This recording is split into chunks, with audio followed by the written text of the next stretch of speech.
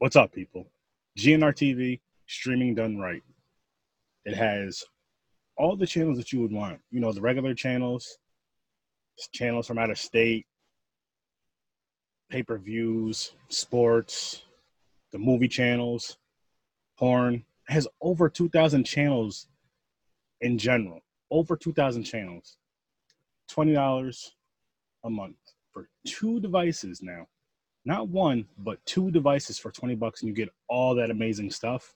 And I know what you're thinking. Oh, there's no sports right now. There's not really many pay-per-views. Well, guess what? There is sports because UFC is back.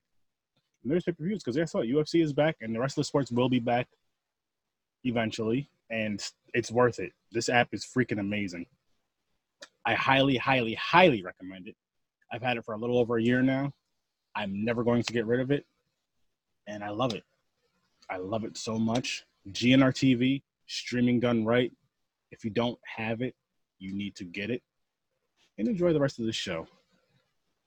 Let's get slicing and dicing with Sir Sturdy horror fans. On this podcast, you will hear me and a guest do some movie reviews, random funny horror chats, and whatever else comes to mind. So tune in, kick back, relax, and always remember, I'll see you in your nightmares.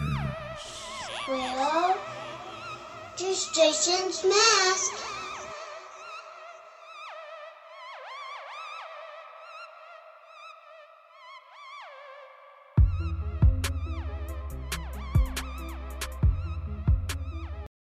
How's it going, ladies and gentlemen? I got the awesome Derek Hebert, who got to make this beautiful documentary with Kane Hodder. Derek, how's it going, man? It's going well, as well as it can be during the craziness that is this quarantine time we're in right now. But things are going well. Happy to hear that, and I'm with you on that. It's so crazy because I never thought in my wildest dreams would be in a situation like this to where we have to stay stuck at home. I mean, as far as unless you're an essential worker, you're stuck at home, which I'm not essential, but I'm lucky enough that I work for the state, so they're paying me to stay home, and I can't argue that. I'm like, oh, okay, I'll stay home. So I've been recording. I think I know I'm in the 30s as far as since this whole quarantine thing has been going on. I'm in the 30s as far as how many episodes I've recorded since then, because I feel this is one of those times. This is the perfect time for us people who have to stay home for whatever reason, and to work on your craft, work on your passion. Especially if it's something you can do from home, just practice at it, work at it. Or for us married guys, your wife's been telling you to do these projects for the past 8 years. You have no excuses.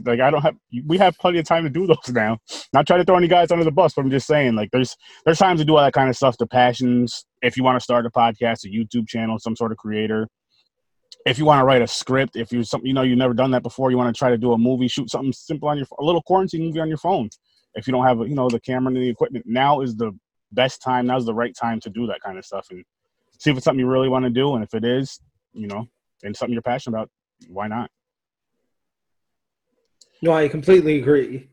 I've been trying to get some other projects that I've been working on for a while kind of moving along during this, as well as I did. Roger Corman did his 2-minute quarantine film festival. So I did do film in that I posted on social media and everything. Just 2-minute, dusted off my acting chops for the first time in 12 years. I actually acted again.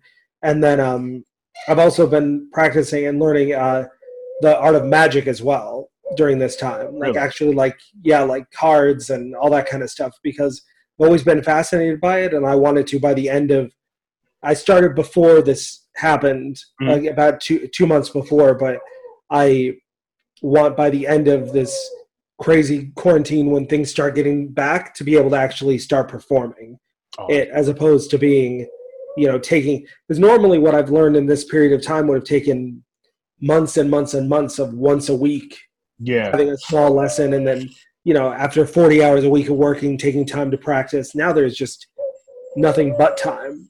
My day job is probably not going to be starting up again, because I work at Universal Studios Hollywood here in California.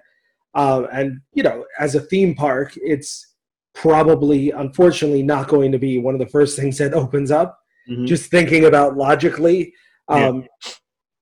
it's mass gatherings of people. So I'm thinking, that'll probably be one of the later things to open up, which is good in some ways because obviously we don't want this to come back again. Exactly. They're saying that if we open up too early, there's a chance it could come back with a vengeance in the winter, and that's the last thing any of us want. Like, after going through this, we should take the time to get through it right the first time so that we can, when we open back up, we know that it's not going to come back.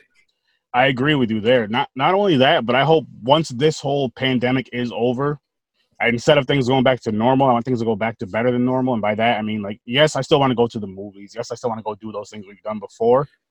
But as far as people, like, I think we need to come out of this better and treat each other better and treat the earth better. Treat the earth better. Because I feel like the earth is giving us, which I know there's more to it, but giving us like a big screw you, because if you look around, like, you're watching stuff, just doing research on, doing the internet and all that stuff, just watching a few things, you see that a lot of places around the world, like the earth, because we haven't been tearing it up, have been like coming back. Plants have been coming back, some animals. And it's just like the earth is just like, yes, I can finally breathe because you guys. No, yeah, I think we definitely need to like take a look at things big picture and try to figure out a lot of these things again, like where, we fit in and other things as well. Like I think there'll be a new normal, at least for a while. Mm-hmm. For sure, but I remain optimistic that things will get back to at least maybe, hopefully, like you said, a better normal though. Hopefully we can make it so that we're still able to do all these things, but maybe at least appreciate them more. At the very least, appreciate them more and be willing to spend.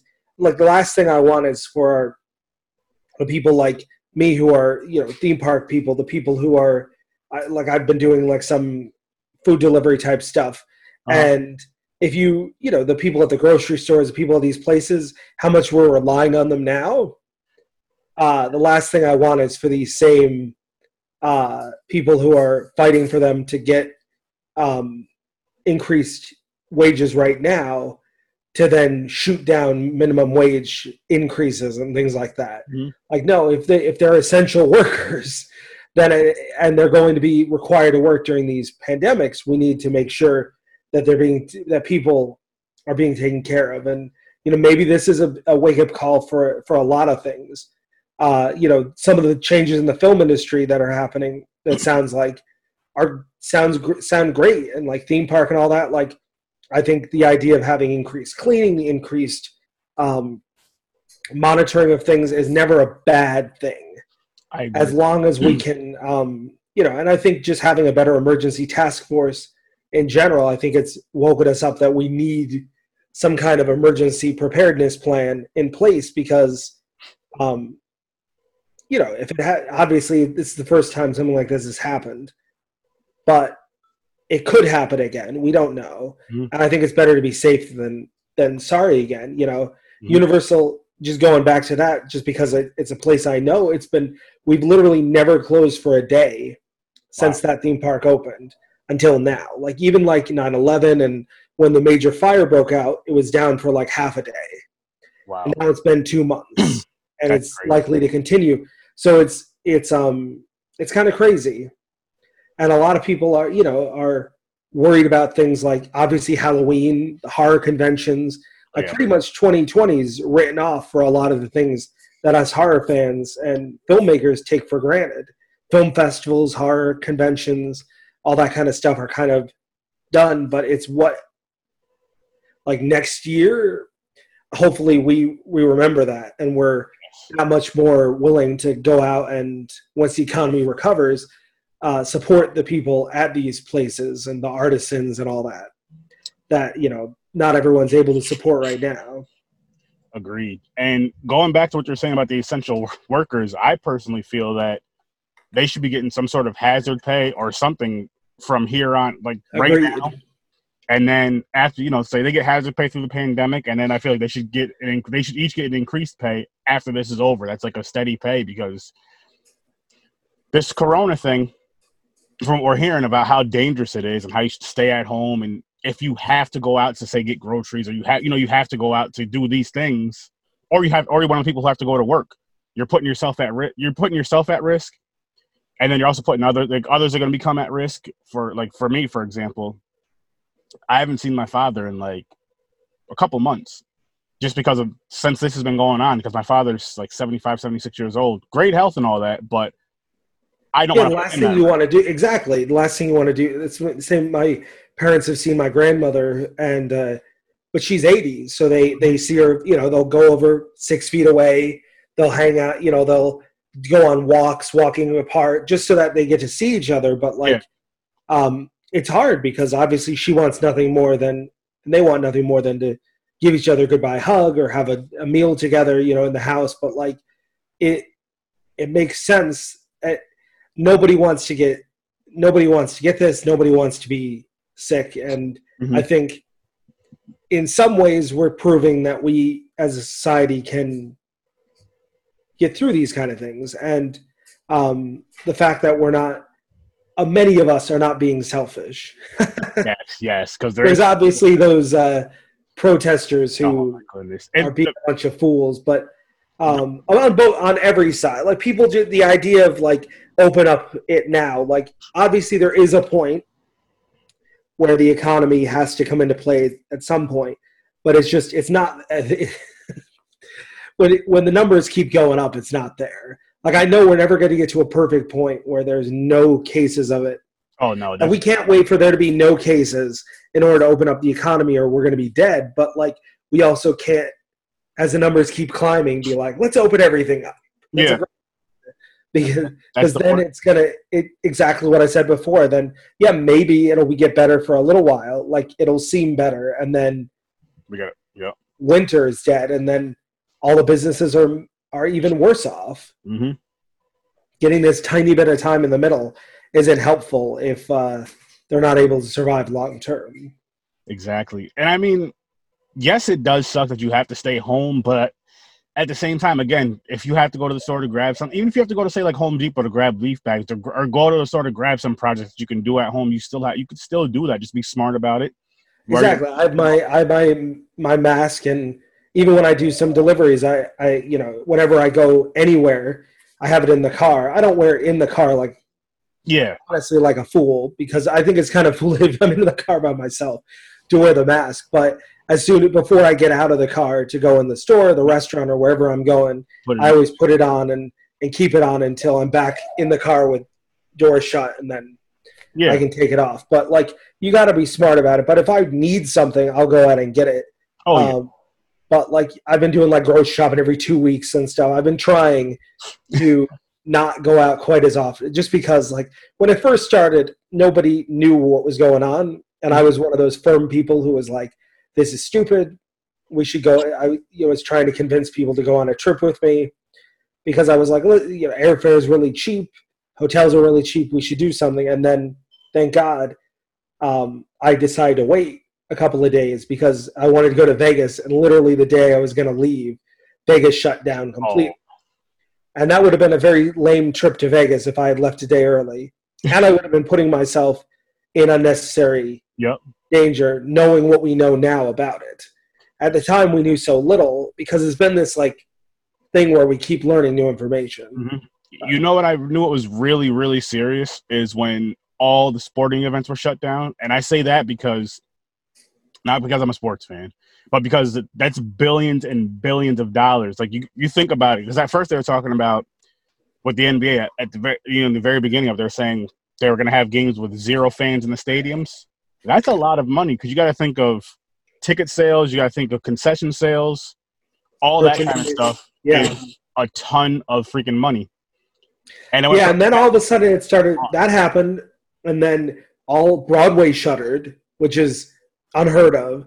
And then Vegas started, like Cirque du Soleil went dark, and then all the magicians went dark, and then everything just, it was like this trickle down of like, okay, it's now even like the movie theater. Like I went to see a movie on like the last day that I could, and it was, we had to sit 3 seats apart from one another, and it was like very like planned, similar to how it sounds like it's going to be when it opens back up. But, that's like the last thing I did in a public situation was like went to a movie, because very few people were going, and I was like, plus I'm sitting so far away from people that I knew I'd be okay. But then when the movie theaters, that's the thing that really I didn't think the movie theaters would close. I thought they would do very targeted, 6 feet apart approach. But then, especially in California, it became, we're right now in like shutter in place mentality. I think that's what it's called, or shelter in place, meaning like they don't want us going out for any non-essential reason, for any everything's shut down. Certain places across, they're slowly opening things up. California is like a lockdown. Yeah. We're still weeks away from anything beyond essential businesses being open because we want to make sure that we get this thing dealt with. Which makes plenty of sense. I mean, it's one of those things where, yes, it sucks, but at the same time, it's like, just listen. If people just listen, I agree. And that's why I was excited eager to do something, to promote the documentary and stuff, because they're available to watch, and it gives people something to do that's different than there's a million things on Netflix and all those other distribution platforms. But I think some of the projects I was lucky enough to either create or be a part of creating are unique enough where I think they deserve people to, watch them. And if they haven't heard about them until now, it's a great time to be able to check out a lot of these more independent and different than mainstream films, given that there's not a whole lot of films out there to watch. Like mainstream, there's no movies in the theaters coming out. No, I get exactly what you mean. And I guess with you saying that is a great segue into these. And I'm actually going to start with this Can We Watch? Yeah. I didn't hear about this until you sent it to me the other day. I mean, the picture of it and all that. Yeah, that film was There Inside. It's a found footage horror thriller that I was a producer on it from the very beginning. I was one of the 4 producers on it. And it's a great movie. It's sort of like The Strangers meets Funny Games. So it's very, very eerie, very unique. Story of 2 sisters who go out in the middle of the woods into a house that they win in a contest to be able to shoot a passion project film, when they begin to get targeted by killers who are creating a passion project of their own. Oh. So I think that one, I'm very proud of this movie. Again, was less involved, given that I was just a producer on it, than telling back where I was in the trenches for that entire process. There Inside, I was there every day of filming. I participated heavily, and I am very proud of it. But, it's a different beast altogether. But this one's on Amazon Prime. It's exactly here in the U.S. Awesome. And no, I think it's a great project. I definitely recommend picking up with either of them the Blu-ray, though, just because, like with the doc, there's 90 minutes of deleted scenes on there, and with the There Inside, there's 2 commentaries and stuff on there as well. So, like, I think it's just a very unique kind of both of them are unique films, and There Inside has a lot of great practical effects. We worked with Soda Effects, the team behind Children of the Corn and a whole lot of other classic horror movies. They worked with Kane on a Death House that he did fairly recently and stuff. And that's how we kind of got to know them. Is when working on the documentary, we went to their studios and filmed there. And then later on, when we were looking for effects people for There Inside, we contacted them. And Willie, who owns them, is just such a eager and excited kind of guy who was willing to work within, There Inside especially was a micro budget movie.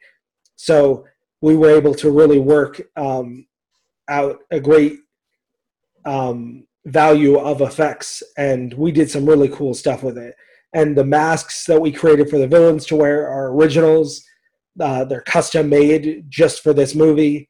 Nowhere else in the world do you see any masks that are exactly the same as these?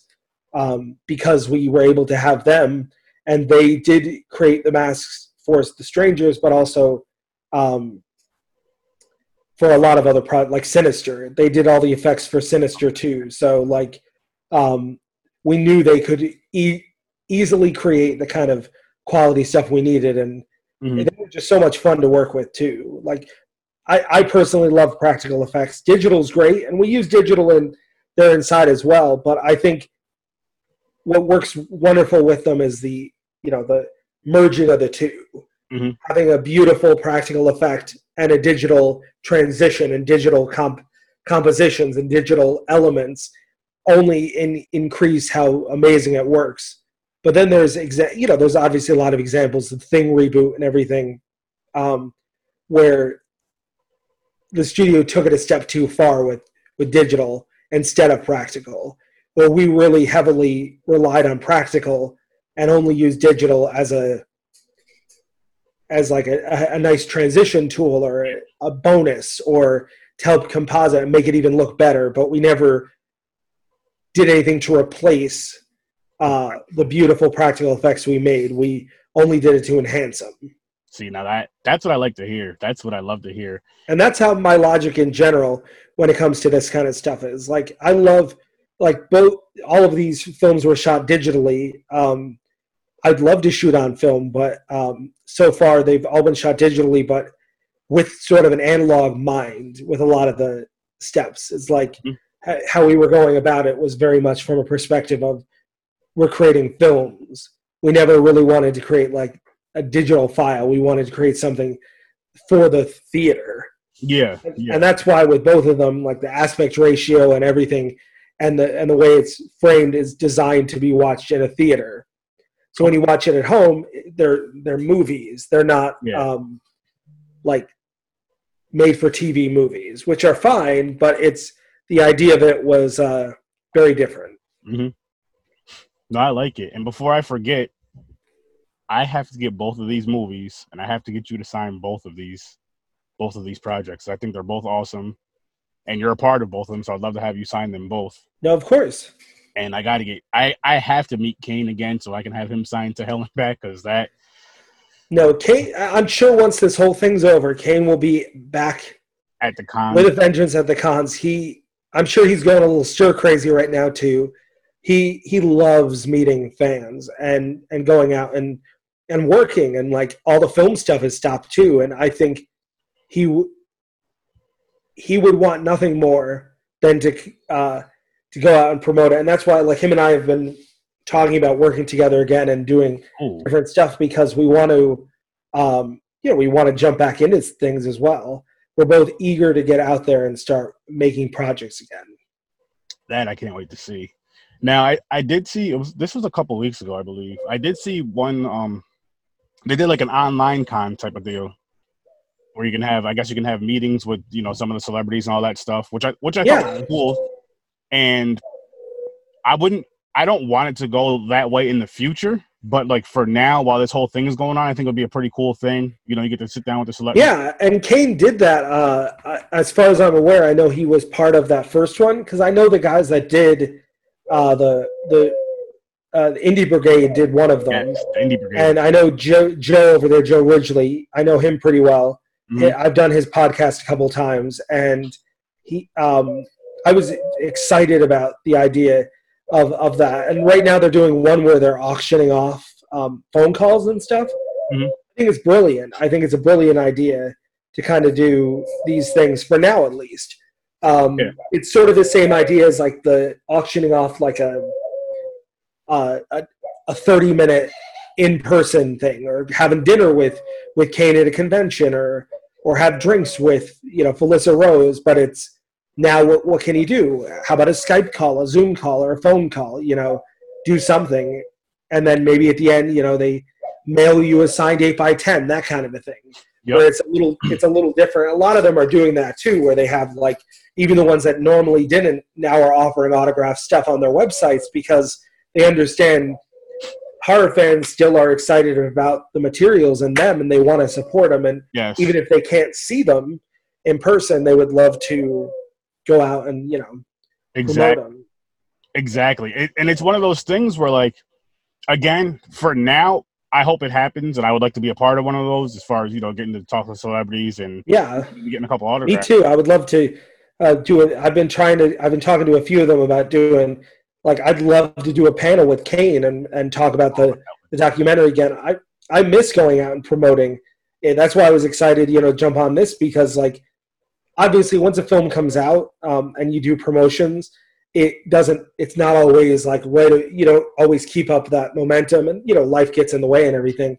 But especially with the launch of To Hell and Back on Shudder, it's like it is a perfect opportunity to go out again and, like, republicize the fact that this movie exists, because not as many people have seen it as I think should. Like, I think it truly is a human interest and horror documentary that people need to see, that aren't just, even if you don't like horror films, Kane isn't just a horror guy. He is, like, he's been through stuff that can relate to anybody. Oh yeah, he's great. And I remember watching this documentary with my wife. We were watching it on Amazon Prime, and just watching the story, I got a little choked up. I didn't start crying, but I got a little choked up. Like, you get that little thing in your throat. As guys, we don't talk for a second. You just get something to drink or kind of swallow air so you don't start crying. And my wife was, like, teary-eyed just by watching his story, because he goes through so much. Yeah, I still get emotional watching the documentary. I mean, I haven't, to be fair, I have not watched it in a little while. I've actually been meaning to watch it again, but when I was the assistant editor on it, and I would watch cuts of this movie twice a day for 4 months. We watched, like, 2 cuts of this movie every single day as we got this thing ready. And then, the movie comes out and it screens a bunch of places, and you do Q&As. And for many of them, I actually would watch it.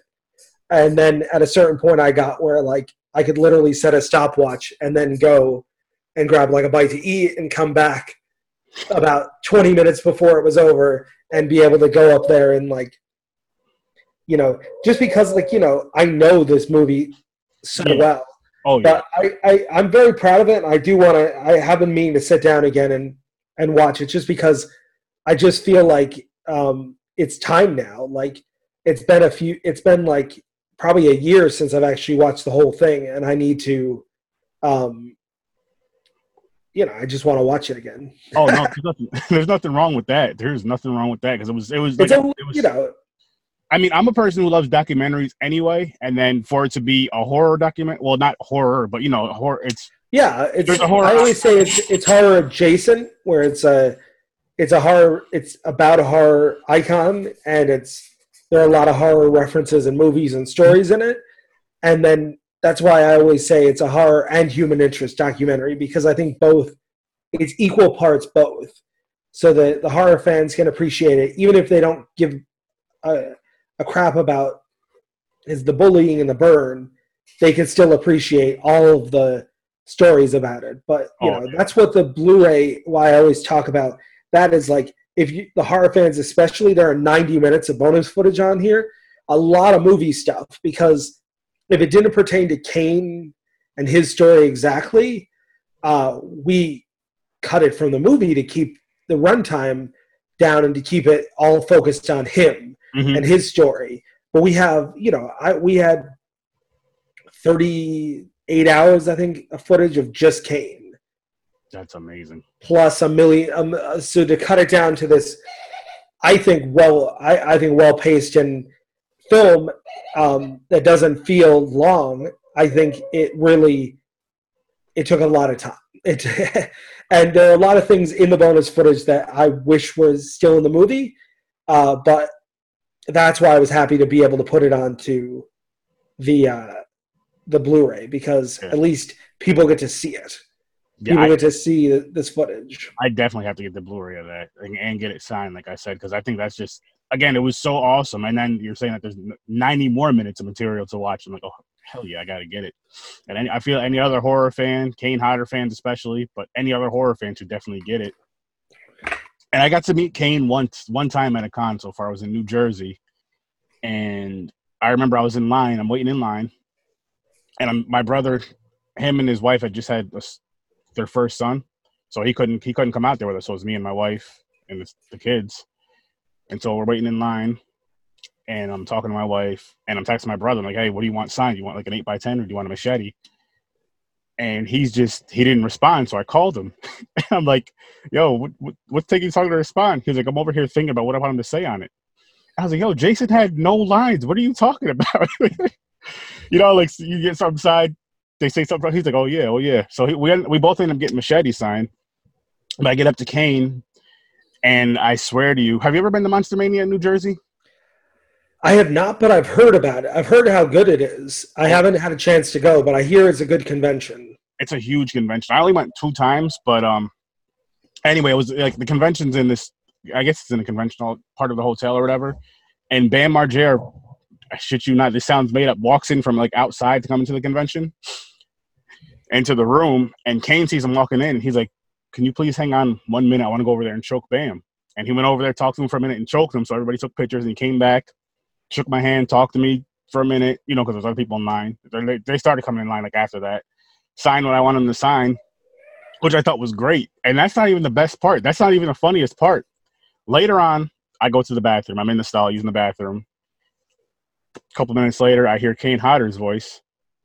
And I guess he's at the urinal. I don't know if he was really standing by somebody or not. And all I hear is, nice cock. But it was Kane saying this. I was trying to hold it. I was laughing, but I was trying not to laugh too loud. So the first thing I did was, I leave the bathroom, get up to stall, wash my hands and all that stuff. And I call my brother and tell him that. And he just started dying. I was like, yo, that's the funniest freaking thing. And it's Kane is very fun at conventions. We were lucky enough to go to them while shooting the doc, but I've also, gone to them that he's been at since. And he is he's there pretty much from the minute the convention starts until sometimes an hour plus after it ends. Mm-hmm. He will finish his line. There are people who refuse people to get in line at a certain point. Not in a mean way, but I get it though. They'll say oh, how long? They'll estimate that the line's an hour long and there's an hour left of the convention, so they close the end of the line off. No one can get in right now. That's sort of how it yeah. So but Kane doesn't do that. So Kane will be at the one Monsterpalooza here in California. I witnessed it now 2 years in a row where he'll literally be the last person there with a line. It'll be wrapping around and he'll sit there it was they were literally, all the vendors were packed up. Mm-hmm. The company who was next to him packed up. Everything was packed up except for they literally walked the line and asked everyone what they wanted and left that exact number out and packed everything else up of Kane's table and everything. It was it was a very interesting thing because I don't think I've ever seen literally the security from the convention escorting people one by one out because the hall was closed to everybody else. But that's Kane. Kane would not have accepted if they said to him, no, you can't meet with these people. Kane would have said, no, I am. Yeah. Which just shows you the kind of person he is. And that's nothing against any of the other celebrities. Not at all. Yeah. I understand it 100% because I know a lot of them do have flights to where they have a con, a week or two later. It's I got to go home, stretch my legs for a little bit and then go to this next convention. Yeah. And sometimes it's literally they leave from there. I remember Tate Steinsick, literally, him and I were talking. We were going to, I think, grab a bite to eat or something and catch up. And his assistant said, actually, Tate, your flight leaves in 45 minutes. And they had to end up rescheduling the flight because he stayed too long at the convention and his flight was leaving out of LAX and he was in Burbank or Pasadena at this convention. There was no way he would have been able to make it to his convention in time, but he didn't care. They rescheduled it, but he was going off to film a movie, to do effects on a film. But that's people Kane is usually also one of those people. He likes to get places early and stay a little bit later because of, he just, some of PTSD things, but mostly just because, he doesn't want to travel just for 2 days anymore. And I Mhm. can't blame him. I wouldn't want to travel just for two. I wouldn't want to fly somewhere on a, when we were filming the doc, sometimes we would fly in on like a Friday morning and leave Sunday night. And, I think moving forward, I'd be flying in on Thursday and leaving Monday. Like, Yep. at least give some time to, because when you're flying places that you want to just settle in too. Mhm. I bet. Now with yeah, I agree with that. Actually, I mean, it's a little different for me because I've flown one time in my life. But as far as like when we go to cons now, what I'll do is, the cons are Friday, Saturday, Sunday. I'll take that Thursday off, and we'll make sure we have everything ready Thursday. Friday's the double check. We'll be off from that Thursday to that Monday because you're coming home Sunday, and it's like that Monday you get a day to just relax before you get back to the Yep. world, which freaking helps so much. Because there was a couple times where we would just go, especially if it was just me and my brother going. Before he moved out to Colorado, we'd go. We'd go to this con called Scarecon. We go there on like a Friday, stay till Sunday, and then you're going back to work Monday. Yes, mind you, it's only a 2-hour drive, but still, it's just what it is to it. It's the excitement. It's the excitement that whole weekend. I guess it's kind of like how kids are on Christmas. Maybe more so when we were kids, how Christmas was as a kid, and you're so excited. Or when you get you get the Christmas, and then you get that Christmas vacation, and you're on that high for that whole week, and then boom, back to school. And for us, it's just those 3 days of that con, and then it's like, boom, back to No, I understand what you mean. Like,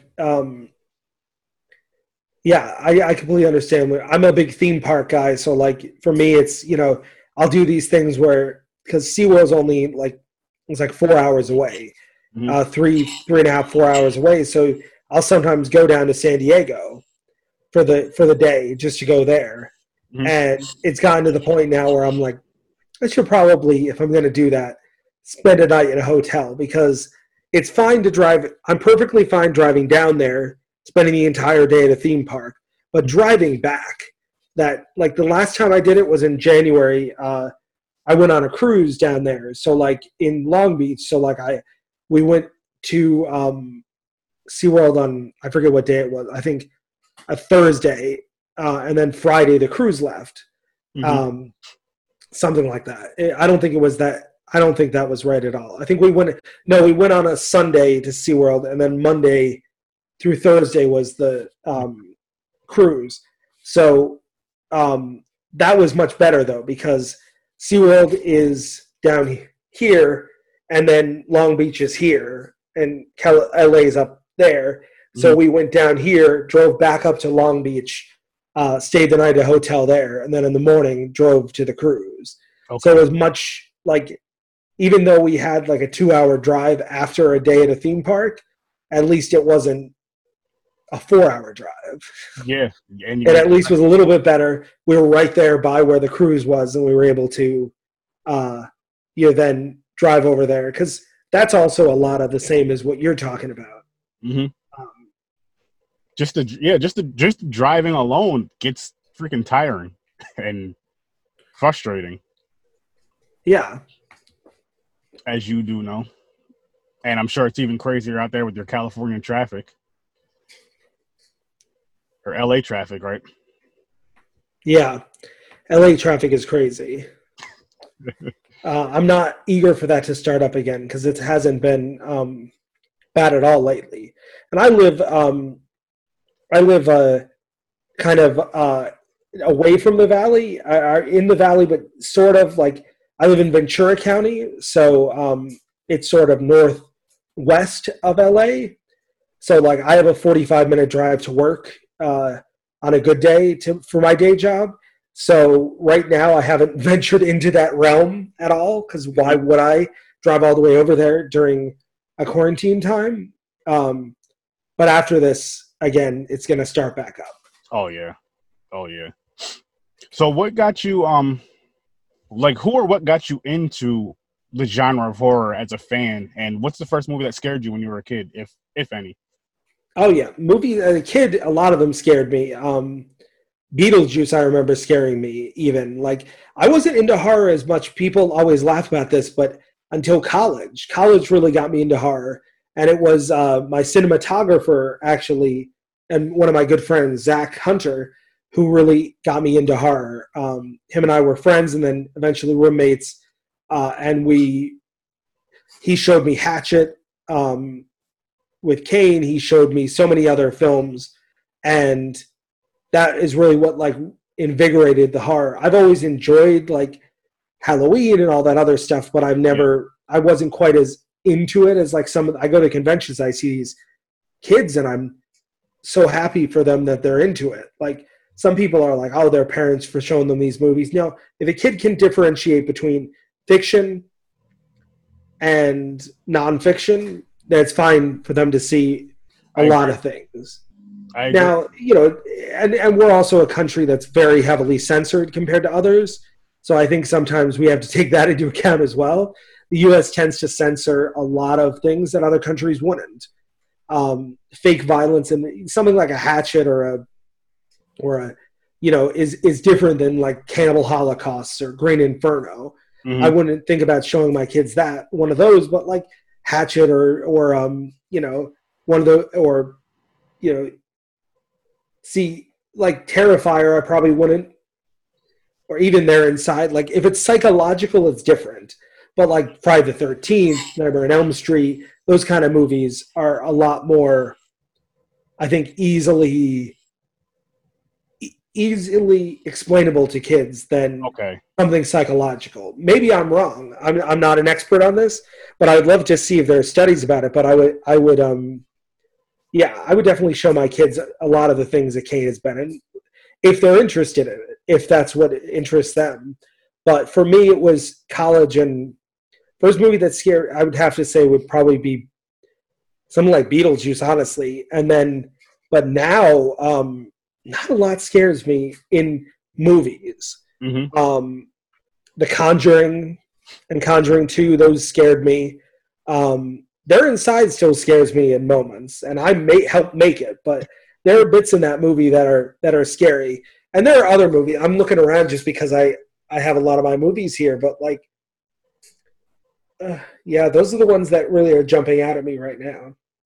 That are ones that definitely scare. Insidious movies. Those are good.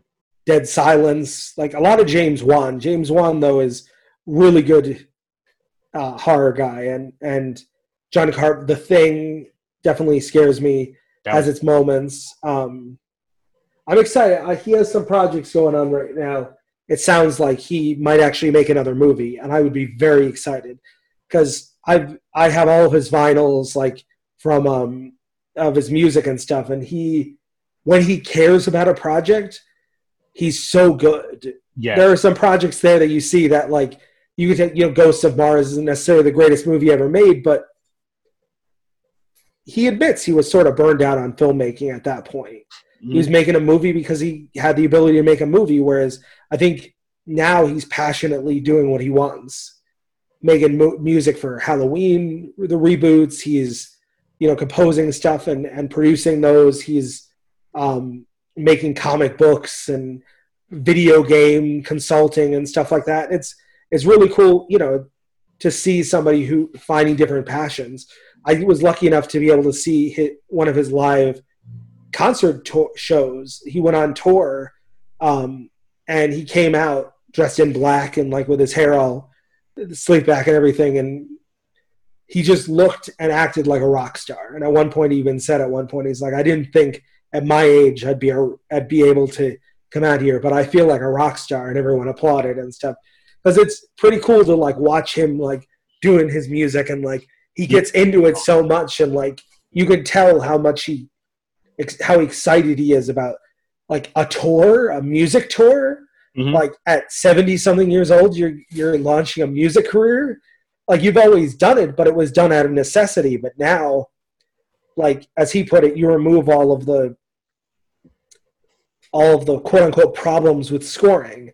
Was the movie, he always joked, because the movie holds you back in a lot of ways for music. Okay. You have to score to hit beats, mm-hmm. which randomly is another thing I'll turn. I love the music in my documentary too. I love that whole like I said. Sorry, yeah. I'm just really because going to get that. Well, I mean, I guess we can discuss it after, but I'm definitely going to get it. Both of those movies. get them sent to you to get signed, and then Yeah, because especially this one, we had a composer who writes music for Blue Bloods and X-Files and all that, the reboot, like come on board and do a completely original score, and then Twisted wrote the original song for Kane, his theme song there that's over the end credits, More Than a Monster. And like, yeah, but no, 100%, we need to make that happen. We'll talk after this too. Definitely. But so how did you get to meet Kane and like get him into your documentary?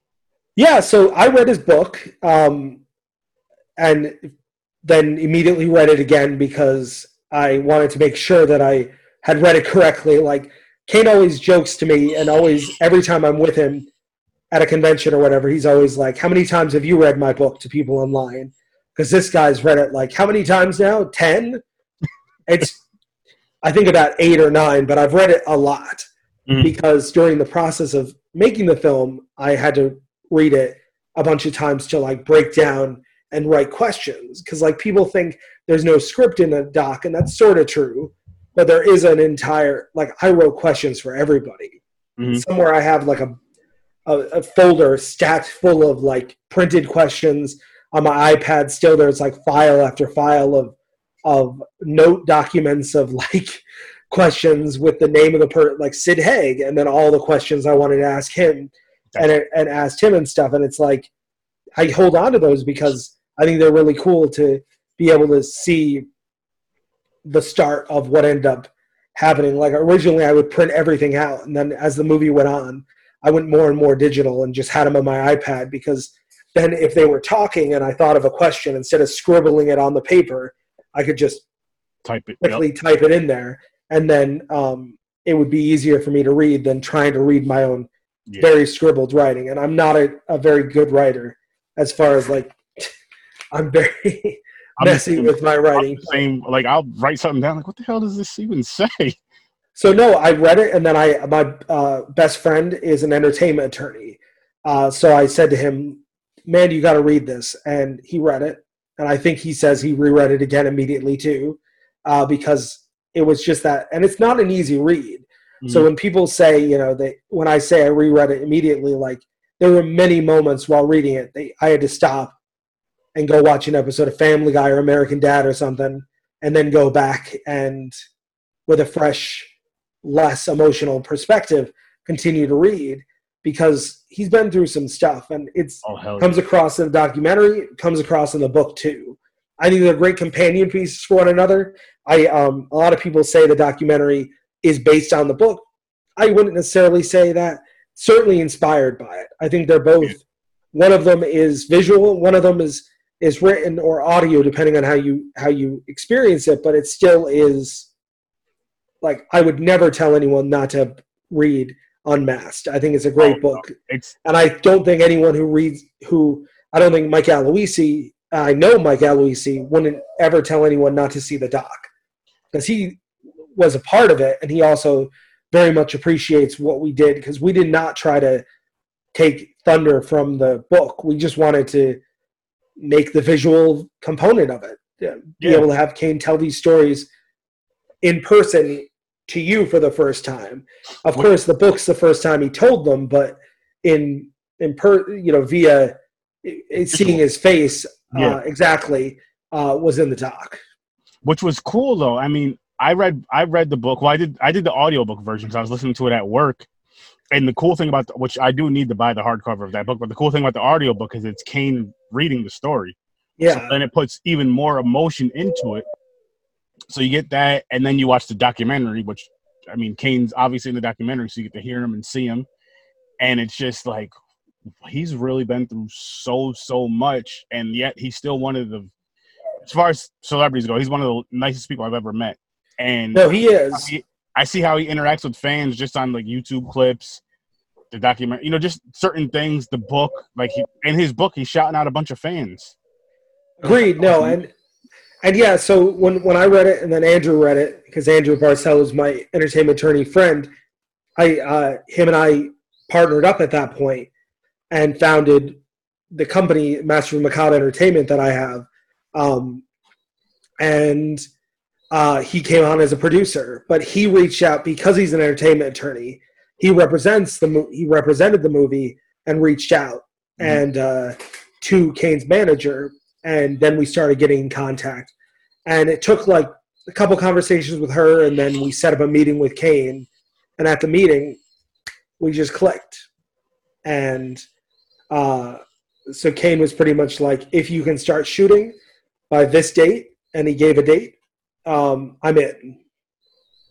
And at the time, Kane didn't know this then, but I've said it since. At the time, we had people interested in funding it, but we didn't have money like in the bank account necessarily.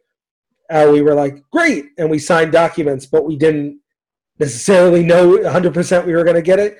But at that point, we knew we had to.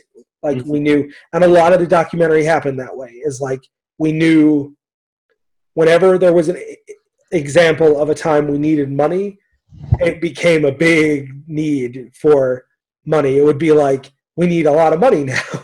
It's like, and we were lucky enough every time through some source or another, be it a friend or a parent or most of it was private investors. We found somebody who was just as eager to get the story told. Especially once, the hardest part is getting that first bit of money.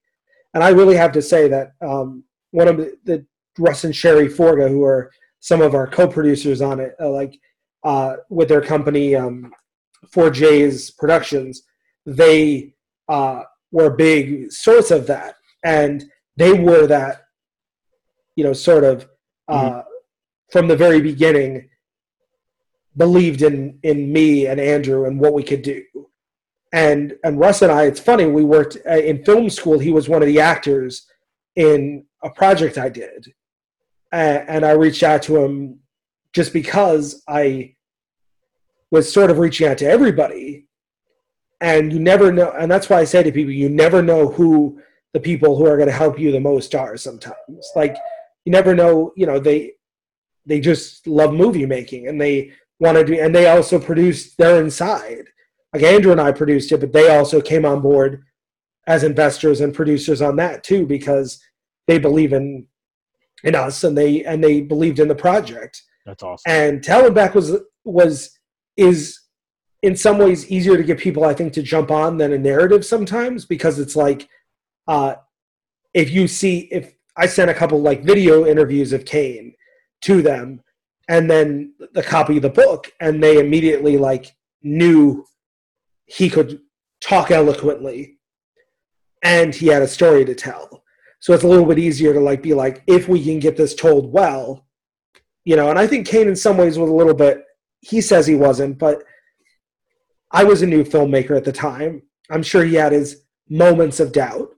Mm-hmm. However, he said he didn't. But, we made sure that first 2 days of filming that we had, like, we were on a soundstage. That's a lot of the footage of the film.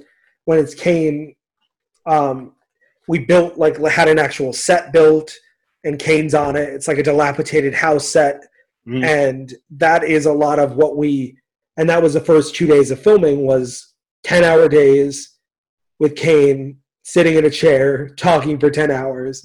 So, we had a lot of fun despite the fact that it was some serious subject matter, because when the camera stopped rolling and Kane, would get out of the zone of having to tell a sad story, he would joke around. We had delicious, crafty food, catering. We made sure it was a professional environment.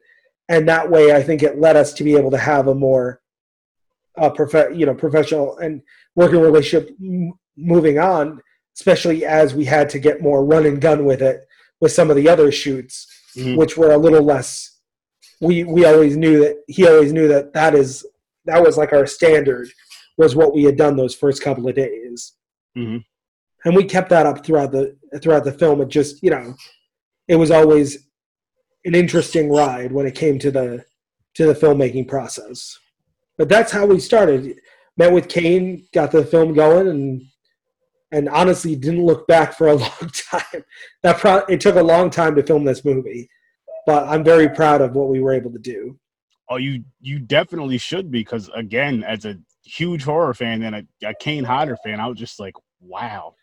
And I remember when I first heard about it coming out, I was like, when this comes out, I gotta get it, I gotta watch it. And then I remember it was released on Amazon Prime, and I was talking to my wife, like, "You want to watch the documentary with me about Kane Hodder?" She's like, "Yeah, sure." And we watched it one night, and just both amazed of how well the story. And I knew the story somewhat because, again, I heard the book. And I was telling her certain things I was like that were coming up, like with him when he was playing Jason, like when he's in the full costume, how he would pee in somebody's trailer. That had me in tears. I was like, I remember reading this in the book. There's things like that. Yeah, we had a lot of interview about that, but certain thing, it was like, how does peeing in a dressing room relate to Kane's personal life? Not really. It's funny. Yes. So that's why we kept certain stories in about his prankster. Other ones we have on the disc, and other ones I might release at some point. Like, I have no problem releasing additional footage. Like I have on our YouTube channel for Master Macabre, I released, I got a Kane Hodder tattoo of his face on my, let me see. It should be easy enough to,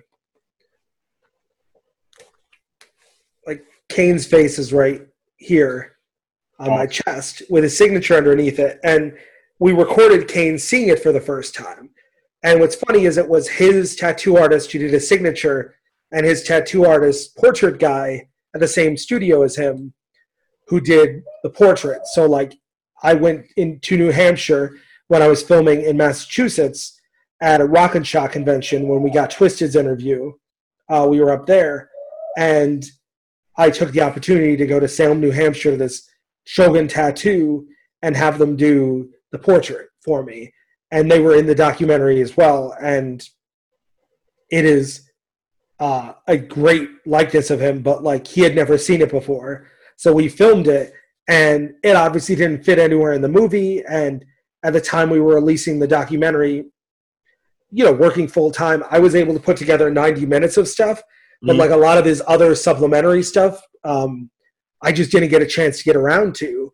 So I have various moments like that eventually I definitely want to put together and, like, either release it digitally, or in an ideal world, I would love to do a special edition Blu-ray at some point where I'm able to put even more material on it. Originally, I wanted to do like a director's cut of the doc, but this film, I was assistant director on it, and I'm very proud of it. This is a director's cut. Mm-hmm. Like, so anything additional will be just bonus scenes, and that's why we have 90 minutes of stuff already on there, but I could probably do at least another 90 of new material, especially, like, Kane and I have been talking, like, maybe about revisiting 10 years after the doc, which would be 2025, because we filmed in 2015, doing like a 10-year mini doc. That would be awesome. That's just something that him and I, we haven't, officially said anything, but at the end of it, Adam Green says, in 10 years, you could do a whole nother documentary. And Kane and I are like, we'll see what happens, because so much has happened with him since already. Mm-hmm. Between, obviously, Victor Crowley, which was happening at the tail end of this, because we premiered at Fright Fest, and 2 days before Fright Fest started, they did the 10th anniversary screening of Hatchet, which ended up being the new movie. Mm-hmm. And in Hollywood, and we were supposed to go to that, and we flew out to London because of that, because Kane's like, it's 10th anniversary thing, we don't need to go necessarily. And then he found out, and we tried to fix our tickets, and it was going to cost so much money that we just figured we'll see the movie 3 days later here in London, and we were able to see it on the big screen and with Kane and Adam, and it's a great movie. I'd love to. Adam and I have been talking too about doing another project, like a project together, and I would love to do that. Like, that's one of the biggest things for me that's come of it is is meeting these colleagues and friends. Like Felissa Rose and I talk all the time. I'd love to work with her again, and Kane, and anybody who was in this. I really wanted to work with Sid Haig again, but I was very proud that I was able to work with him in this capacity. At least I was able to meet him. Mhm. At least we were able to make him laugh. At least I was able to see, because he says it in the film, but the passion he had for meeting fans, and the fact he knew what a gift he had, and being able to help and talk to people. And I saw him convention after convention going and donning that clown costume, even though he didn't necessarily want to do it all the time. You know, he was getting older and he didn't necessarily want to get put into all that every time, but he would never let anyone, even me, see that. You just tell sometimes it was like more of, I don't know if it was more if he didn't want to do it or more of I think it was more, he didn't want to let down those people in his line. Because like Kane, he always had this big line. I don't think he wanted to tell them, hold on, I got to go spend 45 minutes getting put into a clown costume. Yep. And then spend 2 hours doing photos. I think he'd rather have spent the time interacting with them. And, you know, I never got anything signed by, well, I guess I have his release. I was going to say, I don't think I have anything signed by some of these guys, but they all signed releases to be in the doc. But like certain people, like Kane, I have like all this autograph stuff of, but other people, I don't really have a lot of stuff from, because I thought it was weird to like have somebody I worked with, like Adam Green, I dropped off a bunch of signed stuff for his Yorkathon benefit, and we talked for a while, and like I'd love for him to sign things. I think I have a signed Digging Up the Marrow from before I worked with him, but like I think it's weird to like bring a Hatchet documentary to a Blu-ray and have him sign it in some ways. As much as I think he's a brilliant filmmaker, and I definitely look up to him, I am just proud that we're now colleagues and not just fan. I'm not just a fan as much anymore. And like I never met him. I told him this, just like Kane. I didn't meet either of them before this project because I didn't want to just be that guy. And that's why I don't really go to conventions as a fan that much anymore, not because I don't like them, but because once you go as a filmmaker, it kind of tarnishes it a teeny bit, and not from any perspective of the fans or the community. It's just I like going as a guest of Kane's or Felissa's or somebody like that, because I prefer meeting people through people I know, and less through like waiting in line for an hour and a half to meet somebody. It's never fun. I mean, it is. I'll take it back. It is fun if you're with a group. A lot of times I go to these things, it's just me. So to stand in line for an hour and a half to meet someone when I can just walk to Kane and say, I've never met Danny Trejo, Kane.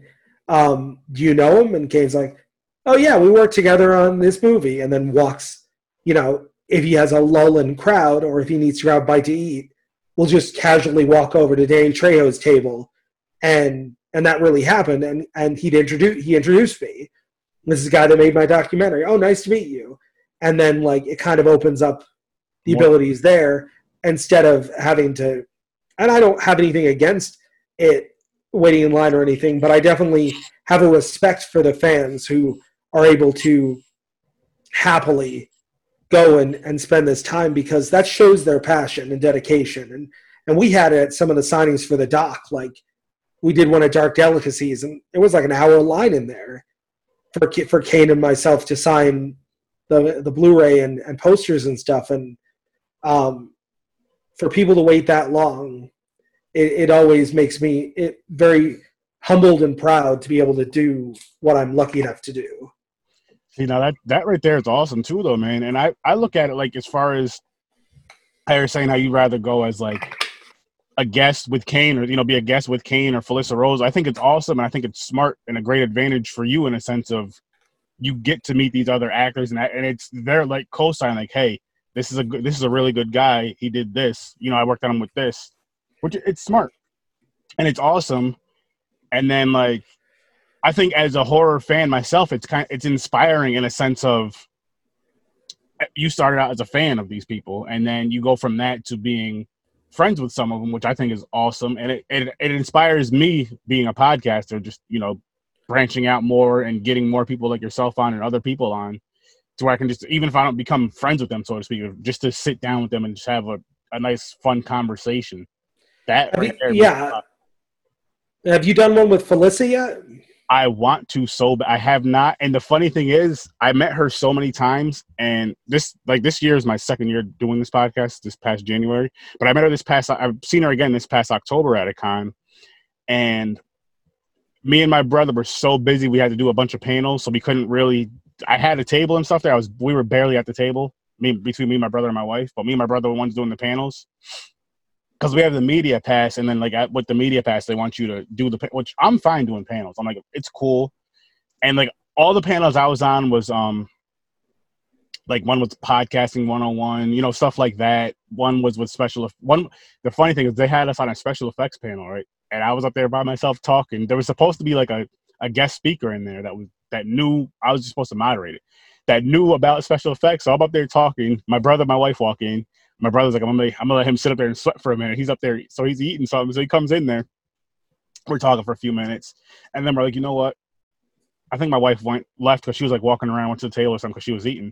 I forgot, but we were talking, and there was people actually in there that knew about special effects. Like, lucky enough, there was a couple people in there that actually do, the makeup, just cosplays and do all that kind of stuff. And then there was people who did like haunted houses. There was 4 people, and they just said something, and we're like, hey, does anybody here know about this stuff? Hey, why don't you 4 come up here? And we gave them the panel because we knew nothing about. We knew nothing about it. Like all I could say is special effects are cool. I like special effects in such and such a movie. That's how it started. But it was cool. The cool thing about that was, and I'm glad it happened the way it did, was because we gave other people an opportunity to not only let their voices be heard, but let them sit up at the panel. And once it was all over, they're like, thank you guys so much for. I was like, no, do not. Thank you for going up there, because that was about to be a shit show up there. You know what I mean? Like, you're going up there talking, you don't know what you're talking about. But I like being on panels because, for one, like I was on the panel for another panel I was on, Friday the 13th, Part 7. Ooh, yeah. I wish Kane Hodder was there for that one. I would have been real nervous if he was, but it was still really cool. And being on those panels, the ones that you are on with the celebrities, you get to talk to celebrities, which is always great, before, during, and after the panel, of course. And the other panels that you're on, it's also a good way to promote yourself. And it's like, hey, like what I would do when I go on a panel is, especially if me and my brother are on there, I'll have a stack of business cards, and while he's talking or while I'm talking, one of us will just go through the whole crowd and just hand them out. And yeah, no, that's with me is that's why I always use my full name when I do film or anything really. Mm-hmm. It's always Derek Dennis Herbert, because I want to like link everything together. So like with magic, with filmmaking, with anything really, I always use all of them, and people have always given me crap for it, or recently they haven't really been, but like, let's be so much little less text. If you just do Derek Herbert, and it's like, no, but like Derek Dennis Herbert is like the name. It's like it's your brand. It's exactly. And like with me, the Horror Research 30, like it's all across the board. And that's what people know me by Sir Sturdy. Like when I go to some of these cons, which is, I love it. But and it's like when I say I'm the only Derek Dennis Herbert on Facebook, it's true. If you search my full name, I'm the only one. See, and that's smart. I mean, that you're the only one. I'm just saying that like you're using that on all your platforms just so people can like, hey, this is Derek Dennis Herbert. I know how to find this guy. Yeah, and even if it's my other one, like Derek D. Herbert on Twitter and Instagram and stuff, it's still close enough where it's easy to find. And when you go into it, you'll see my full name there. It's just, and the images, like typically I keep my profile images the same. If I update one, I update all of them. So if you're ever looking for me, it's always the same picture, because I want to make sure people know that like it's the real you. It's the real me. And right now I'm not really thinking there are duplicates, but I just think from a long-term perspective of marketing and branding myself is that it's better to go with that approach. And no, I definitely feel like I agree with you completely though, that like that's a good way to kind of continue to grow your podcast, as well as as you meet people, they know people, they promote to their people, and like And then people like, for me, you and I were talking a while ago about being on, and then because of craziness of life, it didn't end up happening at the time. But then because of the craziness of life again, it was able to happen very quickly this time. Like we started, when I posted that 2-minute short and posted about the doc being on Shudder, we started talking again, and that was like a couple days ago, and we were able to make it happen so fast. And I think that's why it's smart that you've done so many and you continue to do them, because like people like Felissa and stuff, yeah, of course she's home with her husband and kids, but they're not making anything right now necessarily. So why not do podcasts and promote yourself and promote the fact that you're doing these projects later on? I would love to get her on here. And going back to that, I was going to get some people from the Terrifier cast on here and Felissa Rose, but we were just, that whole weekend, we were just busy, literally busy. We were at our table for we'd get a few minutes at the table here and there, and then it's like, okay, we got another panel, and a lot of the panels were back to back. And now you could get Felissa Rose and the people from Terrifier on the same podcast, because you heard she's going to be in Terrifier too. I actually have something to say about that. Funny thing, because I'll send you the YouTube link too. My brother did a panel with. I let him. Because it was he's never done a panel before, right? He flew out from Colorado, so we had the way the panels are set up. They ask you, because there was only 3 podcasts there and 20 panels, so we had to cover all of those between the 3 of us, which was fine. So what I did was for the Terrifier one and for the Sleepaway Camp one, because they only wanted one moderator up there, I told my brother he can take those 2. Because there was other panels. I know there was a podcasting 101 panel and something similar to that I knew he wouldn't really have much to say about. But those 2 those 2 things, he would kill it. I knew he would knock it out the park. So I was like, you could do those 2 and I'll do these. He's like, of course. Yes, you got it. And that's when that Friday night we're at that con, we're at the VIP party. Felissa Rose and the Terrifier cast actually announced it to us that she was going to be in it. And then they announced it live at that panel that he was hosting, which was just so free. That was just so cool that he got to I missed the Terrifier panel because I was doing a panel, and then my other panel ended right in time for me to see the Sleepaway Camp one, so I got to see that whole thing. But it was cool seeing him up there, and again, he's just as passionate about horror as I am, and he thanked me so many times for it, and it's just I didn't do it I just did it because I'm I know you'll enjoy it, I know you'll do good up there, and I agree. Have a great time. No, and I think that I'm just so excited to see, with Kane, with Felissa, with so many of these people, I'm always excited to see their careers keep growing, because you wouldn't think somebody who's Kane's age, and he's by no means, because he'd get mad at me if I said it, and I would never say it.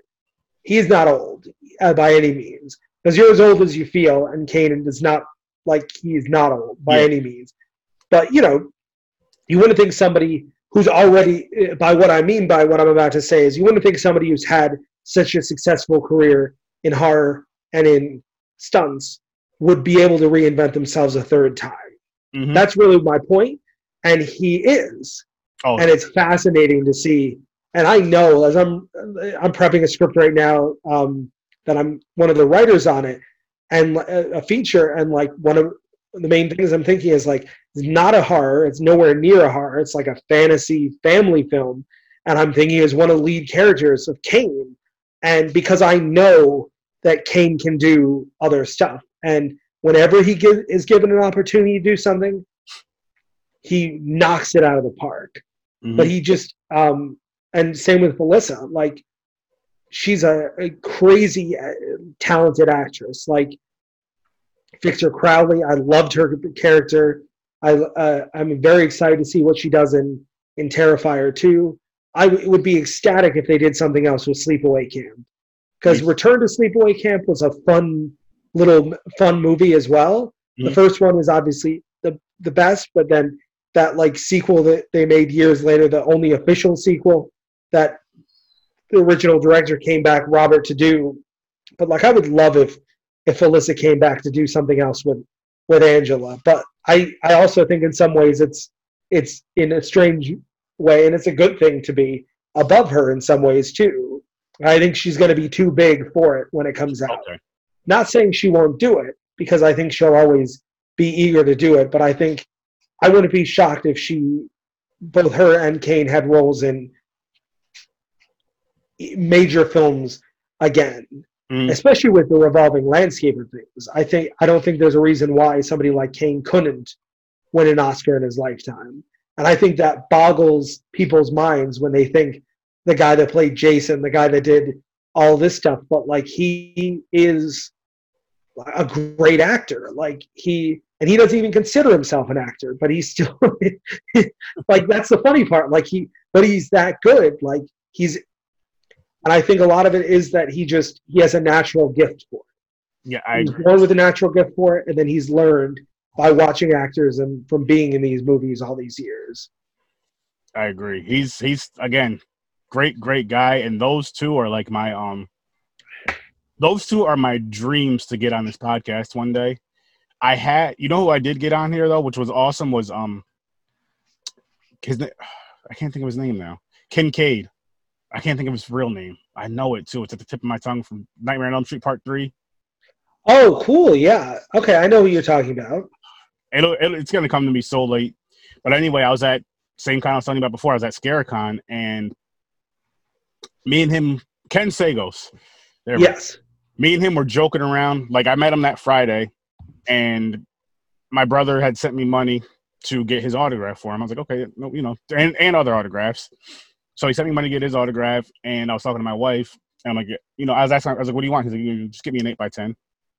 But they had the script there so I got that. We got that for him signed, and with that, he gave us like an 8x10 and a couple other things that he threw in there for him. And the first thing he did, which was awesome, was my wife was like, hey, she was like, my brother-in-law, he moved out to Colorado, so he wasn't able to be here. Is there any way you can call him on his break, I think it was lunch break or 15-minute break or whatever? He's like, yeah, of course. He's like, when he's on break, just come over here and let me know. So the cool thing was, I didn't even tell my brother. It was like a 100% surprise. I didn't call him and give him a heads up. I just went over to, Ken Sagos, called him on my phone and handed him the phone. Just let him know my brother's name was. He talked to him for like 10, 15 minutes, which was just amazing. And after that, my brother was thanking us so much, and he was just so happy about it. I was like, honestly, I can't take the credit. That was all Frances, which is my wife. And that was all her idea. And later on, I was talking to Ken again. Like, it came to a point where I would go back. I'll just be walking around, getting autograph. After I'm done getting my autograph, just walking around just to walk around. Hey, Aaron, come over here. Come hang out with me for a little while. Okay, no problem. So I'll go hang out. Me and him are back and forth, joking back and forth, making people laugh as he's signing autographs and all this. And my wife was like, you should ask him, when I walked with her, she's like, you should ask him to get in your podcast. I was like, that's a good idea. I was like, I'm going to go ask him right now. So I told him, I asked him about it. I was like, I'd love to get you on my podcast one day, not thinking it would be this weekend. And he was like, I explained to him what it was, and he was like, oh, of course, I would love to. He was like, give me about a half hour and come back and remind me, and I'll come over there, which meant so much to me because in that time, I came back, got him, came over there, sat with me for about 20 minutes to a half hour. And in that time of recording that conversation and all that good stuff, that's time he's taken out to sign autographs and put money in his pocket. And also, a lot of his money, he sends it to, he has like a bunch of foundations and stuff, which is awesome. Yeah. So he took the time to do that, which meant the world to me. Cause I'm like, he really did not have to do that. And with the documentary, a lot of the people did that too. They would take the time like out of doing convention. Like Kane didn't really have to for much of it because of the way we shot it. But like Robert Englund he was supposed to take a half hour, ended up taking an hour. I got done with the interview and looked at my phone and had like 10 missed calls from his manager being like, where is he? Because obviously my phone is on silent for the whole filming, just like it is right now. Same here. But like when it comes to it's just, but that's how much they wanted to talk about Kane, is that they were willing to, they were, and that's what we found. Like a lot of the people, one of the questions I get asked is like, how did you get these people? And it's like, Kane in a lot of ways got them. Like some of them literally he reached out to and said, hey, they're making a documentary, do you want to do it? If so, do you want me to set this up? Do you want me to give them your information? How do we want to do this? Mm-hmm. But a bunch of them we also just would reach out to. Felissa was a complete surprise. she was at the convention. We saw their rapport back and forth. And she was sitting near him in Indianapolis at this convention, Days of the Dead we were at. And I was like, why don't we get an interview with her? Like, we knew Bill Moseley and Sid Haig were going to be there, but Felissa was a complete surprise get. And she is one of the funniest parts of, and most touching. She has some amazing moments in the documentary because she cares that much.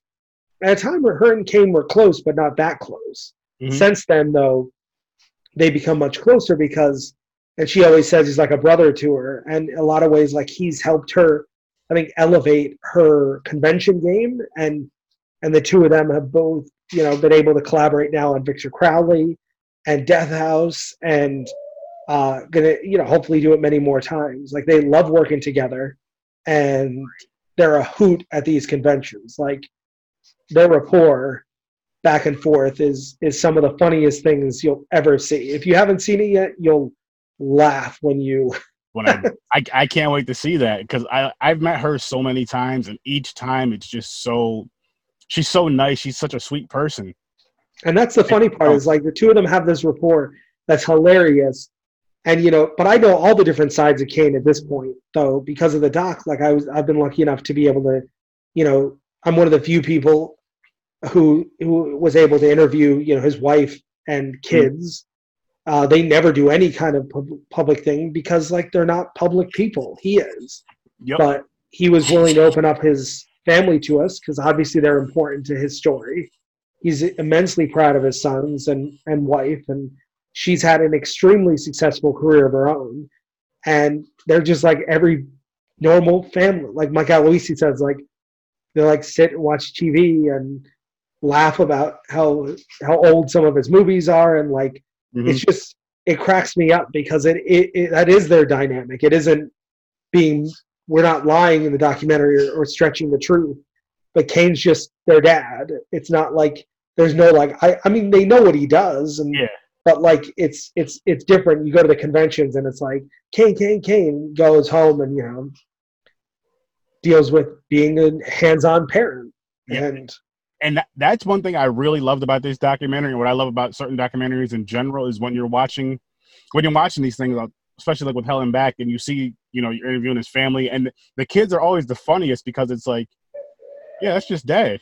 Like, and the funny thing about it is that's just like a normal parent father thing. Like, yeah, that's just dad. Like, yeah, I remember my dad has had this very eventful career. Like, he's been successful doing a lot of crazy things, but for the life of me, I never knew any of his job titles until I was old enough. Like, businessman is what I told the teacher. Like my dad never had that. I mean, technically, I guess he works in business, but like, when you're like the, supervisor of all this or the manager of this or whatever, the last thing you want to be referred to is senior vice president. All of a sudden, he's a businessman. End of list. End of detail. That's all I knew. And it cracks me up because it's like, in some way, people like in the horror industry too, it's like, what does your dad do? He makes movies. It's like, I'm sure it's like what like John Carpenter's son would have said for years. It's like, mm-hmm. Yeah, he's made some movies. It's like, he's made some of the most influential films in the history of horror. Yep. What do you mean he makes movies? And it cracks me up, but it's true. Kids, it's dad, it's the guy who raised us. It's not necessarily anything more than that. I think later on in life, a lot of times the scope of it becomes more aware. Yeah. Oh, yeah. I was just watching this documentary on Netflix, Circus of Books, and I think that one is the same kind of logic. Is like the kids knew their parents like operated a bookstore and were influential in the gay community, but they didn't know that they operated like the bookstore and like what ultimately their parents did and all the things until like the other parents kind of not hid it from them, hid it, but like they had their home life and they had their business life. And it's the same way here. As Kane goes to conventions and does all this, and they know where he is and what he's doing. And then he comes home and like, are you going to dwell on that all the time, or are you going to have a life? Yeah, you got to have your life. And I mean, it's just so awesome because it makes you feel more connected with them. Yes, agree. Like, we might look up to these people as like I guess for Kane, it'd be like a horror superhero in a sense. And then their kids, again, which is, there's nothing wrong with it. There's nothing bad about it. Oh, it's, hey, that's just my dad. That's just dad. That's my dad. That's, he's in movies. Like, no. Do you know who that is? Like, yeah, that's my dad. No. Do you know what your father did? Yes, I know. I have every movie that my father was in. Calm down. Relax. No, this guy's awesome. I need his autograph. But I just love it, man. And again, back to this documentary, I think you guys did such an amazing, amazing job with it. Well, thank you. I appreciate it. I'm proud of it. I'm glad that we're having the reactions we are, because so many, Kane's heard from a lot of people, and I've heard messages from people who it's helped marriages or open up communication between parents and kids, or all these kind of things about, like, you have gone through more traumatic experiences. And I just saw a good story. I'm very happy that other people, it means even more to, like, it had that impact. People were able to see it for something greater than just because I originally set out to make just a fun documentary, and it ended up being so much more powerful.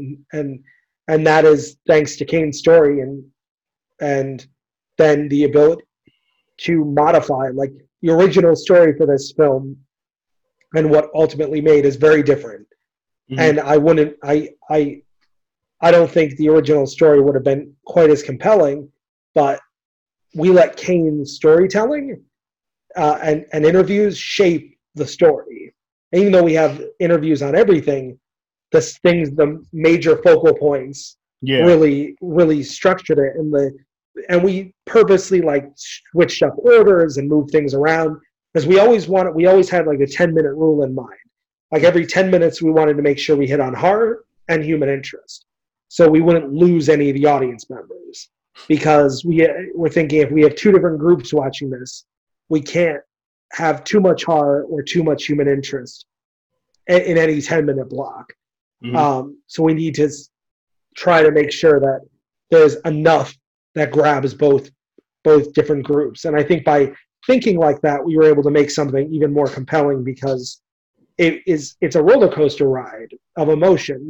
It takes you up here and then down and then back. All of a sudden, his career is going great, and then the bullying, and then his career is going great, and then the burn, and then he builds himself back up and becomes Jason, and everything's going great, and then he loses the role, and then it kind of just back up and down. And then I think we end on an up, and that's what I always wanted. It was to end on, with that montage, making sure people knew that life, and this was important to Kane too, is that, like, despite the hardships he's faced and other people face in their lives, because we all experience them, we're all experiencing a mass one together right now. Yes.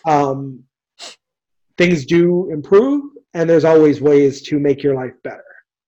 Like, that there are many points in his story where ending his life wouldn't have been I don't think anyone would have looked down on him for considering the option, or at least it entering his thoughts. But he would have missed so many things in his life, and that was crucial to him. Like, he said that line, and originally I think we always ended with him saying, "Look what I would have missed." But I'm very proud that we ended with that, because I think it really helps illustrate sort of everything. And one of his biggest, I think the only big note he had was he wanted his family in the end montage. Because originally we ended with a career montage. And he said, I would have missed my family too, and they're a huge part of my life. And I don't think that even entered my head for a bit. So we recut together the montage, adding in newspaper articles and magazines and photos of his family, and it hits so much bigger, like the emotions, because your life isn't just your career. That's only a part of it. Your family is a huge aspect for any of us of your life, and family and friends and hobbies and everything. It's not just your career.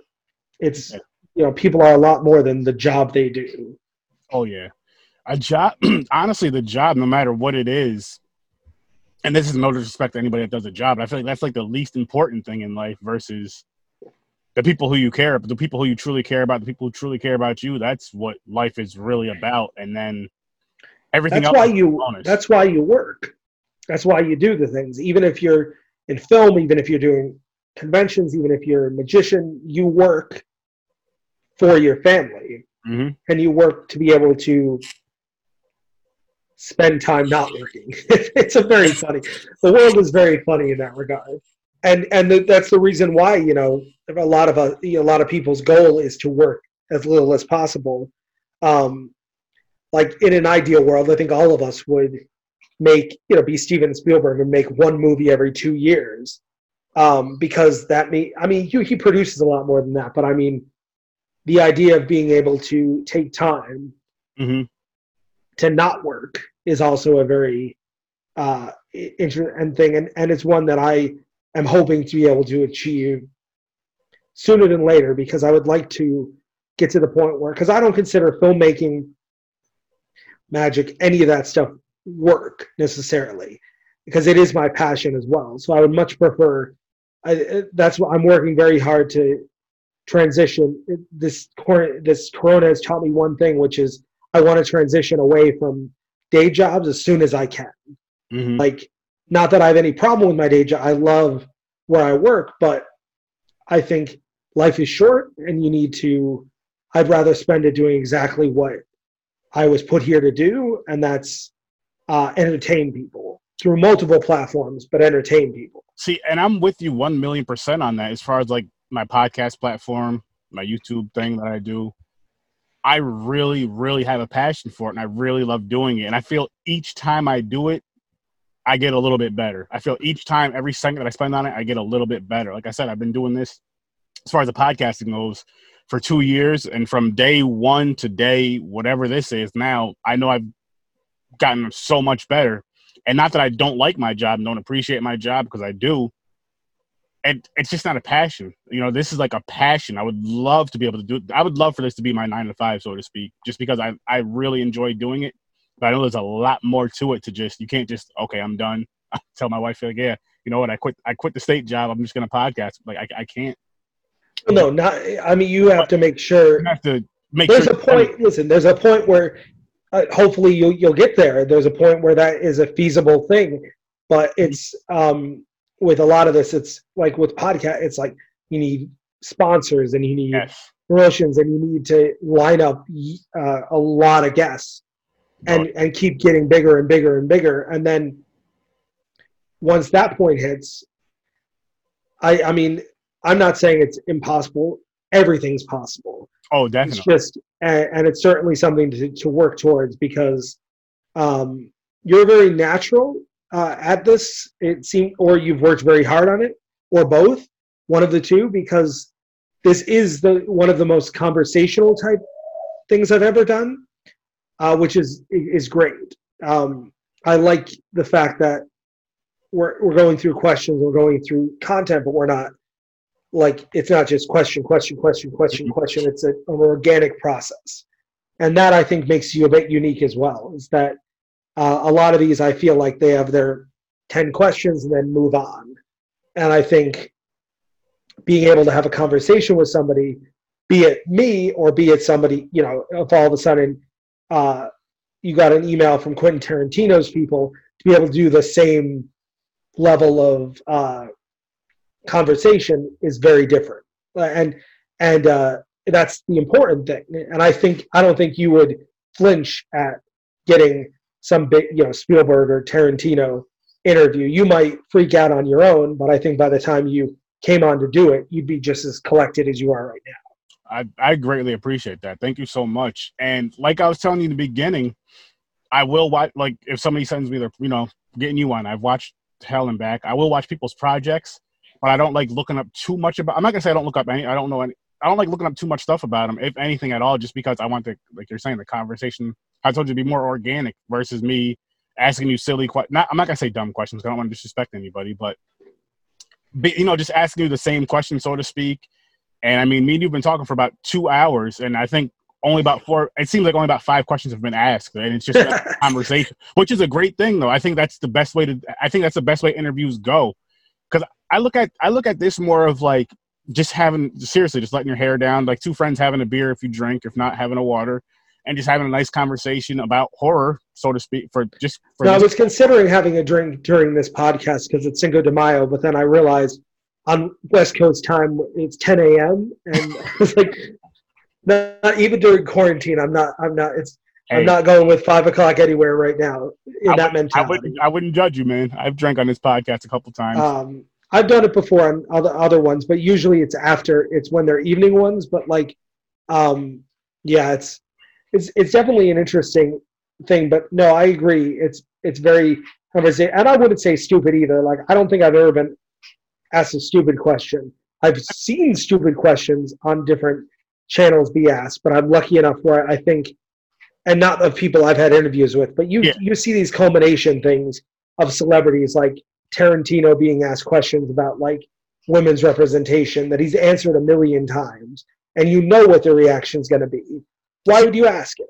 That type of stuff wouldn't even cross my mind. Like, for me, it's more of, again, trying to make a good conversation, but like what drives you, what got you into this, and what keeps you into this, and then just wherever the conversation goes from there. After I ask, a couple of questions like I did for you in the beginning, then wherever the conversation goes, Because I feel like I'm asking, like, I'm talking as a fan, but I'm also talking as like I have to be professional about it, and I don't want it to sound like a job interview. Like, that's how I feel some interviews are, where it's like, okay, well, where do you see yourself in this and this, that, and third, which isn't bad questions, but it's just like, I think they're I won't say stupid or bad. I'll say they're nervous questions. It's more like, I'm so nervous, and it's like you just have to go in there. Sometimes you get the butterflies. You just have to let all that go. Do whatever you have to do to relax yourself, and just go in there and just have a conversation. Because at the end of the day, we're all people. We're all normal people. Some people just agreed. I'll say the difference is people are more famous than others. People have a lot more money than others. Other than that, we're all people. We all bleed. All that good stuff. And just go in there and try to enjoy yourself with it, and make it as entertaining as you can without trying to overdo it. Like, don't, like, the way you see me on my show, if you watch my other episodes, that's how my personality really is. There's times where I'm acting goofy because, if you have one of your boys on, like if I have my brother on, we have wild conversations about horror and just whatever in general, but that's how we are when we're in person. I want this to feel like we're just hanging out, having a conversation in person, like we've known each other. And that's why another thing I try to do is, well, I'll reach out to you, and then once I actually get you on here, before I start, I try to talk to the person for 5-10 minutes. Sometimes it's longer just to get the person, especially if they've never done an interview before, get them comfortable. If they've never been on a podcast, get them kind of comfortable. So where once I hit record, it's just boom, you go and you're ready for it. Of course, my doves are getting chatty right now. I heard that in the background earlier. Yeah, I have white doves, part of my magic stuff. Oh, nice. They just had a baby a little while ago. It's now actually looking like a dove. For a while, it was this like chicken-looking monster little thing, but now has full white feathers and is flying. So it's a quarantine baby, though. It was conceived and raised during this it's such a quick process. It's not like a human. It's 2.5 weeks in an egg, and then like 2.5 weeks or like 2 weeks, and then it's out of the nest. So it's like 4.5 weeks later, and the baby's flying. Nice. It's crazy. Now, are they trained? Like, as far as like if you had them out of the cage, or how does? Right now, I'm still fairly new into magic, so not but I'm working with them to do more things. I have like various props and stuff that are that will utilize them quite a bit.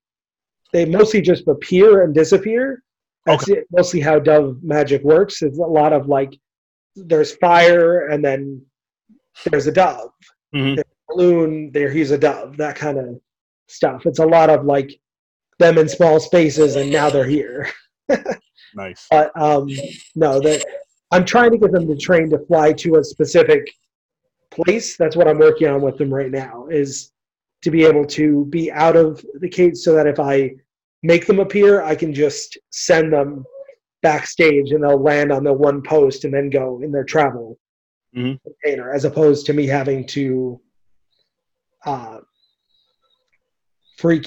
out Yes. and Yeah. have them like fly into the rafters or fly over the audience or land on somebody's head, which again, they're not going to hurt them, but it still would be better for everybody if They they listen. go exactly. If they go, and they're smart-ish. They're birds, but they're smart-ish. It's kind of like when you have children, you bring them somewhere. Like, okay, when we get here, behave.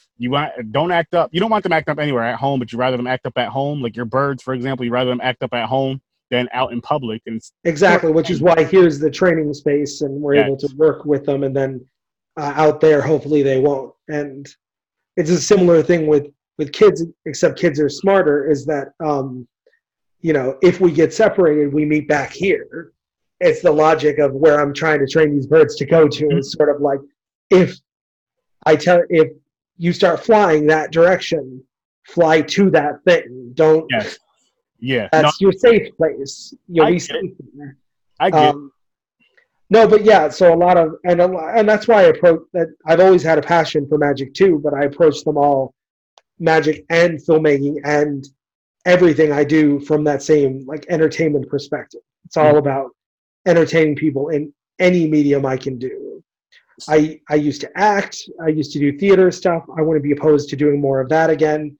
Like as long as it was in the realm, I think I was put here to entertain, and I think, be it filmmaking or documentaries, live action, animation, I would love to do a lot of different projects, and I have ideas everywhere. It's just getting things done is always the hard thing. It's like films aren't cheap to make, even if they're cheaper. It's still $80,000. Not everyone has.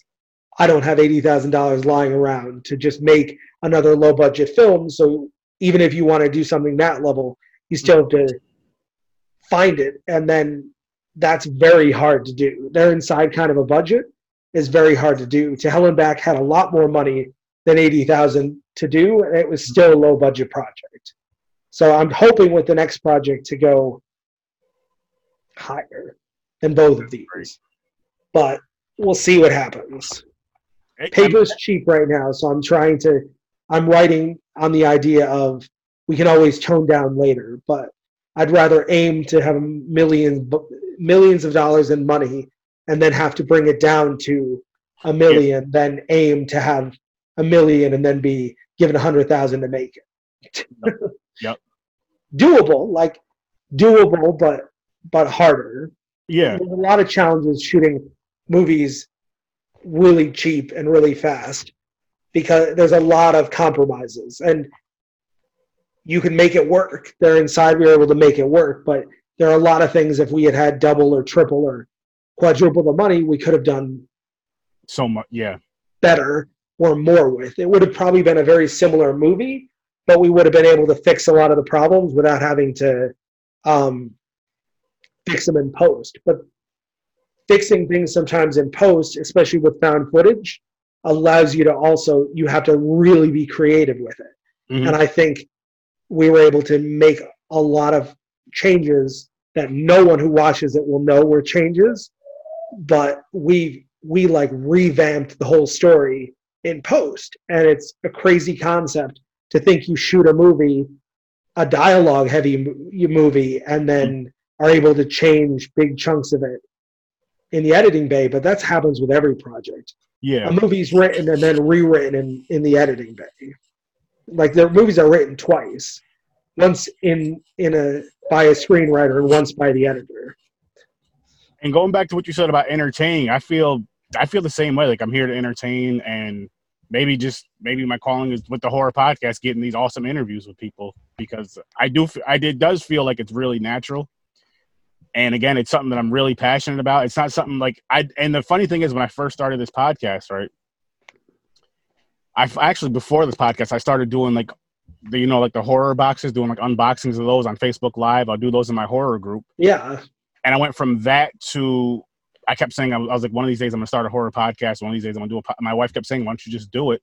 And I told her, I was like, I had the camera, that same camera I have now, which I do eventually want to upgrade. But I had the camera I have now, but I had a USB mic. And I told her, I was like, when I do this, I said, I want to have like a nice little mixer I was like, you don't need it, podcasters. You don't need the mixer, but it's just something I wanted.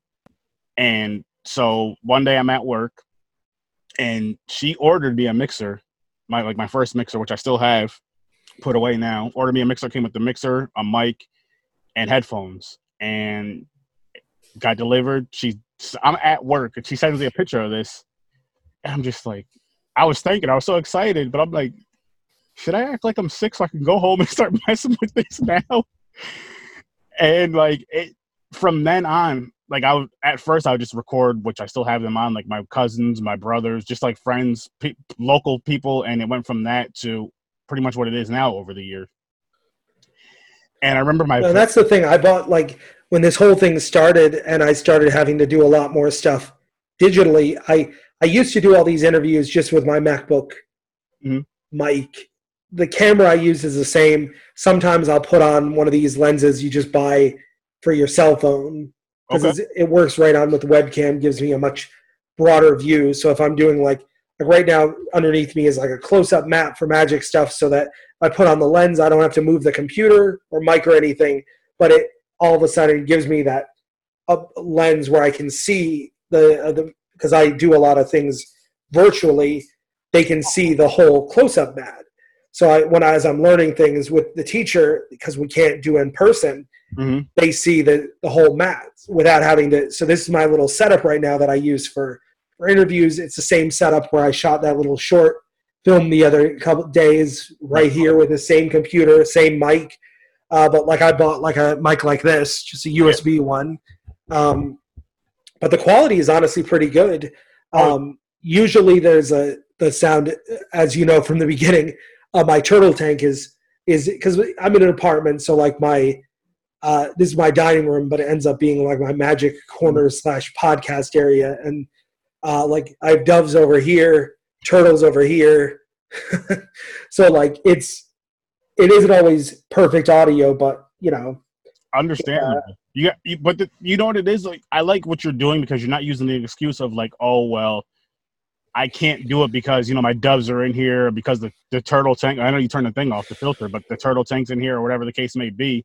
Yeah. You're doing what you can in that area. Like for me, I'm in the attic and like it's quieter up here. I have my setup up here. I would love to be in like, you know, a regular room to where I'm in the regular room, you know, with the flat roof and all that and the straight up wall, so I can have my green screen really spread out. But you do what you do to make it work. And I look at it as another thing is it's like, once we do move into another home that we own of our own, and I have that extra room to do my stuff, I'll be that much better at it because I'm right now making this area work. So I know once I have agreed. Yeah. Once you're able to actually put a room together, and that's the same logic with me. I'll probably, when I have a place that isn't an apartment or an apartment that's just mine, I'll probably make a room that's just for like this kind of like a home office where I can have because I do in my bedroom have like a desk with like my editing computer and the second monitor and like all that. But even in there, you know, I have a lot of animals. So in there I have my dog and my chameleon and my mouse, and I have fish. Yeah. I have a lot of animals. No, I get it though. And it's just like I said, it's going to make you better at your craft in the long run. Agreed. You're making this work. And then once you get into that room where you're like, holy shit, I have this whole room, this whole space. The lighting, the lighting's perfect. Everything's perfect for it. All I got to do is literally hook my stuff up and plug in and play and boom, go. Agreed. But yeah, this was a great interview, man. I'm so glad. All right, thank you. I'm so honored you came on here. I greatly appreciate you coming on here. So thank you so much. Well, thank you for having me. Yeah, I definitely love to come back once I have something else going on to promote. You can even come on just to review a horror movie with me one day. Yeah, I would love to. Yeah, we can pick something. I've done that before on another one. Pick a movie, we both watch it, and then we review it. Yep. That sounds fun. Because, yeah, I mean, don't get me wrong. I would love to have you on here again, like later, you know, say a few months down the road. Yeah. See where we're both at from there. But I'd love to have you on a lot sooner and just review a movie and, you know, kind of go from there. Sounds good. But I guess we can wrap it up. I do want to talk to you after we're done recording for a couple more minutes. Yeah, of course. Yeah. But if there's anything you want to plug, feel free to go. This is the time. Feel free to plug. Yeah. So I have. You can buy on Blu-ray or watch on Amazon Prime. Helen Back and They're Inside. I have a short up right now. It's on my YouTube channel. Just Derek Dennis Herbert. My YouTube channel for the Alone. It's called. Otherwise, social media, Derek Dennis Herbert, Derek D. Herbert on Twitter and Instagram, and Master of the Macabre Entertainment on Facebook, Instagram, and Twitter. That's my company. For any like bigger updates, it'll be on there. And yeah, so a lot of cool things in the works, but nothing really to talk about yet. A short film I'm prepping to shoot as soon as this is over. A series of 5 music videos, short film I'm making for an up-and-coming musician, Cade King, and then a feature that I'm writing right now. So some cool things in the works. Awesome. And yeah, when you get a chance, shoot me like all your links, and when I put this out, I'll drop them, I'll drop them in the description and stuff and all that good thing. All that. But yeah, everybody check this out. Go follow Derek. He's an awesome, awesome guy. Oh, and Helen Back's on Shudder as well now. Yes. Which is the platform it always should have been on, and I'm excited it's on there. Yes. Helen Back is on Shudder. Watch it. Not only watch it on Shudder, just go buy it, people. Just buy the Blu-ray of it. Because it's worth it. And it's one of those things where, like, I mean, even if you buy it and you never watch it, let me finish. And you want to buy it to get it signed. Watch it on Shudder and get this signed and just put it away in your collection. I know I'm gonna get it signed and probably watch the Blu-ray and watch it on Shudder. But yes, you guys, it's an excellent documentary. I also recommend getting the book. Unmasked by Mike Aloisi. I can't wait to see what Derek has in store for us later on. Can we watch? Yes, we can watch. I'm gonna check this movie out. And again, man, thank you so much for coming on. Greatly appreciate it. I had a great time with you. And me too. Everybody else, you should know where to find me, my listeners. But if not, I'm on YouTube. I'm on Spotify. I'm on Podbean, All Horror with Sir Sturdy. Anywhere you can listen to a podcast, you can hear me. And then you'll also be able to see me on video now.